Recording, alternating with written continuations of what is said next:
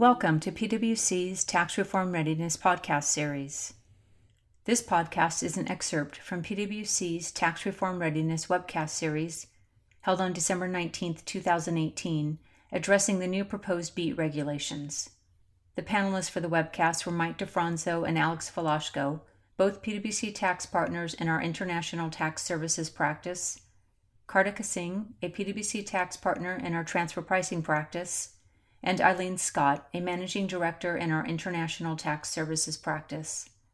This excerpt consists of a general discussion among the panelists, providing a general overview of the application of the BEAT regulations to payments made to disregarded entities and inbound financing. Have a listen. So, moving on to disregarded entities, payments to disregarded entities. Kartika, what's that all about? Yeah, so the proposed regulations confirm that payments made by a U.S. taxpayer to a foreign disregarded entity do not constitute a base erosion payment. And that's when we step back and think about, as Alex mentioned earlier, certain industries, certain companies have, a value chain and an operating model that no matter what they could do on the margin, they would be caught up by the BEAT. They would be, severely hit by the BEAT, no pun intended. But and so one of the possible avenues out of that for them was to check the box on a bunch of their CFCs, and where those offending payments would no longer be base erosion payments. A highly blunt strategy, but something that is not made unviable by this change. So that strategy, if the idea is to convert what would be a base erosion payment into something that's not, well, that strategy would still work.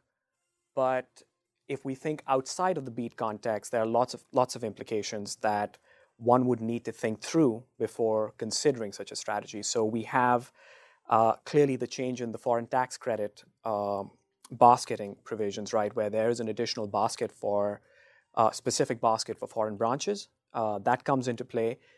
The foreign tax credit regulations, and particularly the rules that govern FTC limit computations for those foreign branches, generally take you in the direction where those limits can be fairly tight, especially now that the U.S. tax rate is lower, and you have these in the R&D services in places like India, etc. Those rules can give you, if not through the BEAT channel, but outside the BEAT channel, some tax unfavorable answers.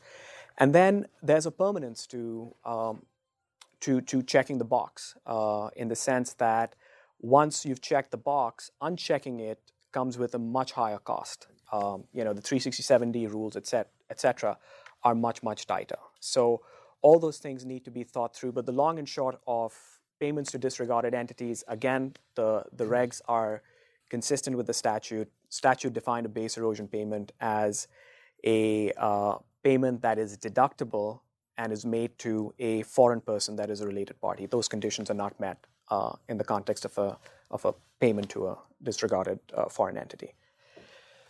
So we have a picture determining a base erosion payment. You want to take us through that? Yeah. And that comes from an example.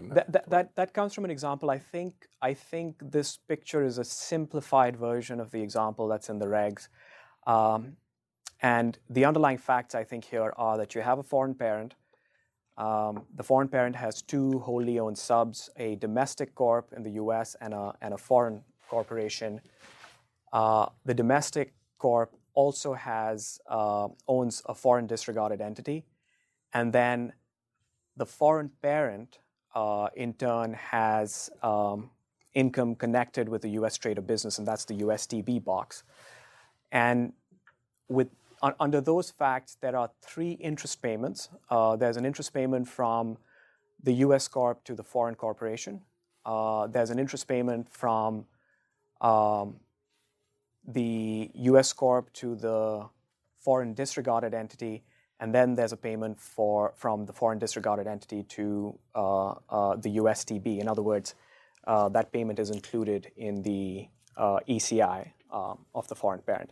So applying the guidance here, interest payment 1 is clearly a base erosion payment. It meets all the criteria for a base erosion payment. Interest payment 2 is not a base erosion payment. It doesn't meet the definition. It's not really a payment, and it's not something that you get a deduction for. It's not deducted from the DC's tax liability.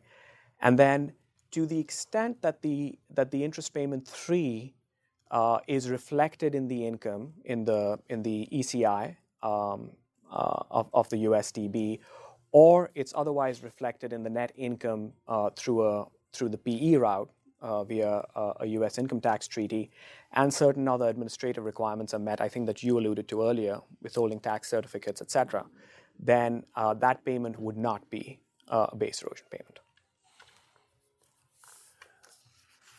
Okay, inbound financing. And Eileen, you're going to take us through. I mean, we had the answer to our second polling question, which was the interaction with 163J. So here we go.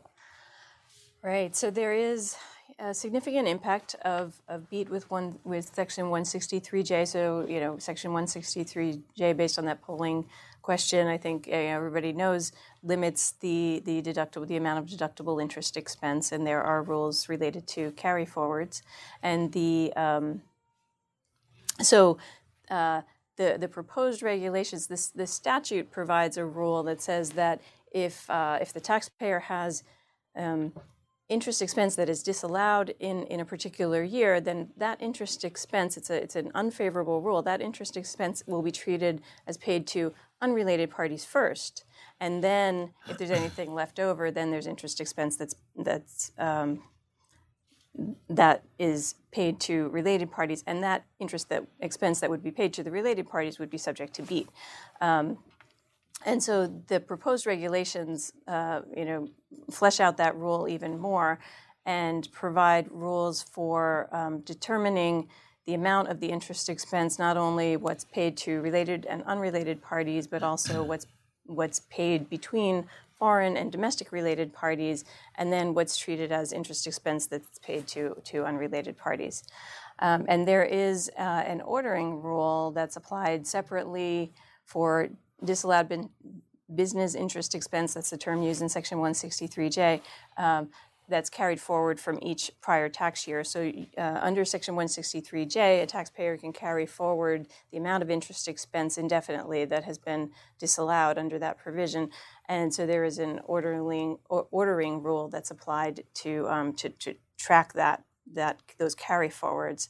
And then the proposed regulations under Section 163J have rules for separately tracking the amount of the deduction that's allocated and carried forward from a prior year. And then these proposed regulations follow that same year layered approach for purposes of allocating business interest expense and the carry forwards between the related and unrelated party classifications. Okay, Alex, Consolidated Group. Consolidated Group, a few words on that. So we talked earlier in the webcast about this concept of an aggregate group, which is used to determine an applicable taxpayer, so gross receipts and base erosion percentage. The actual BEAT liability is determined at the consolidated group level, and that's really not a surprise. That's something that was expected.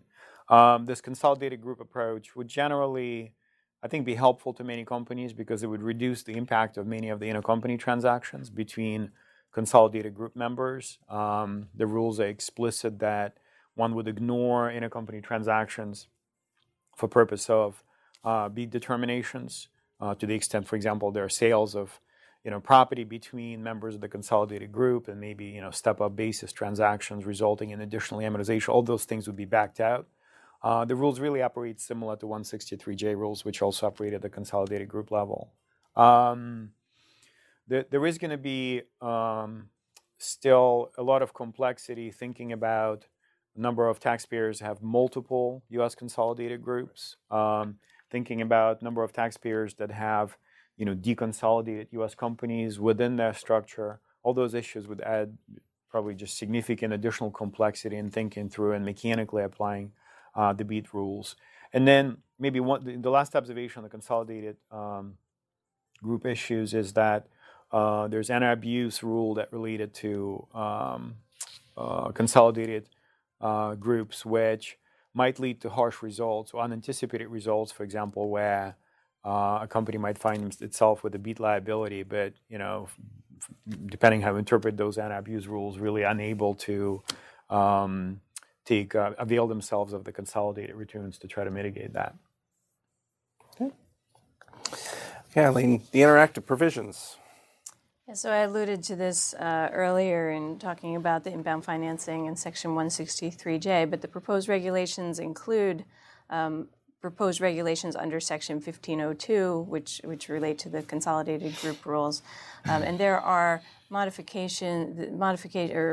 proposed regulations there related to this, this stacking rule, where there is a classification to identify the interest deductions that get allocated to domestic related party payments, to foreign related party payments, and then to unrelated party payments. And there are 3 different rules that are included. One is the absorption rule, and that really has to do with identifying the business interest expense in a given year.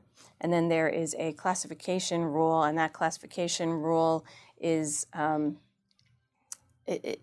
rule that is used for breaking out the amount of business interest expense that's treated as being paid to foreign related parties and to domestic related parties.